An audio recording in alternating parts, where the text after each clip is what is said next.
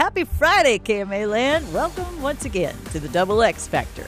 I'm Sandy, and I'm here to close out our topic of the week, which is the art of feedback.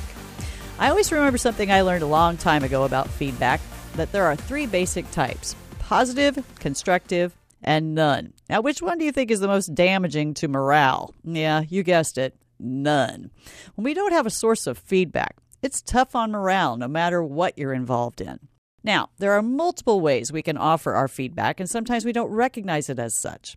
When we compliment someone on something, recognition, when we say thank you, when we notice something about someone, these are all forms of feedback. I also think a lot about Brené Brown, what she says about feedback, that we need to sit next to someone when we offer it, be part of the solution, not sit across from them, so to speak, and not offer help. Think about a time when you got some feedback and the delivery left you feeling very unsupported. Now, conversely, when we receive feedback that offers clear support, we're much more likely to be receptive. Now, here's a way to think about feedback that might be helpful. When you find yourself struggling with something or feeling less than supported, that actually might be the time to ask for feedback. Sounds scary, I know, but when we just stay in venting and complaining mode, we're actually kind of self-sabotaging. So, let's see if I can offer you an example. If at work you feel as though your boss is micromanaging you, seems to have a lot of focus on your work, you could become frustrated with good reason. And then your morale would start to drop. So look at the root of what's going on. It might appear that perhaps your boss is lacking trust in you performing your job.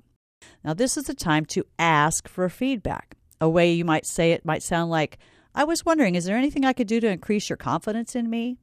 Then be open to the feedback. Now, it might not all feel true, but this is where you sift through the info objectively and see if there's an opportunity for you in it. This is the route to clarity, and we all do better with clarity.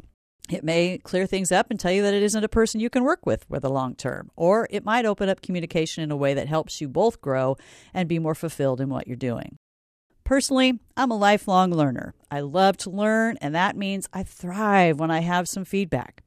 Stephen Covey says it takes humility to seek feedback. It takes wisdom to understand it and analyze it and appropriately act on it. I would encourage you to seek it from those who have capacity to give it from a perspective of support and the kind of expertise you're striving to get to yourself. As Rumi said, when setting out on a journey, don't seek advice from someone who has never left home. Now, next week, Spencer and I will return with an all-new topic of growth, and we hope you will join us. Till then, later!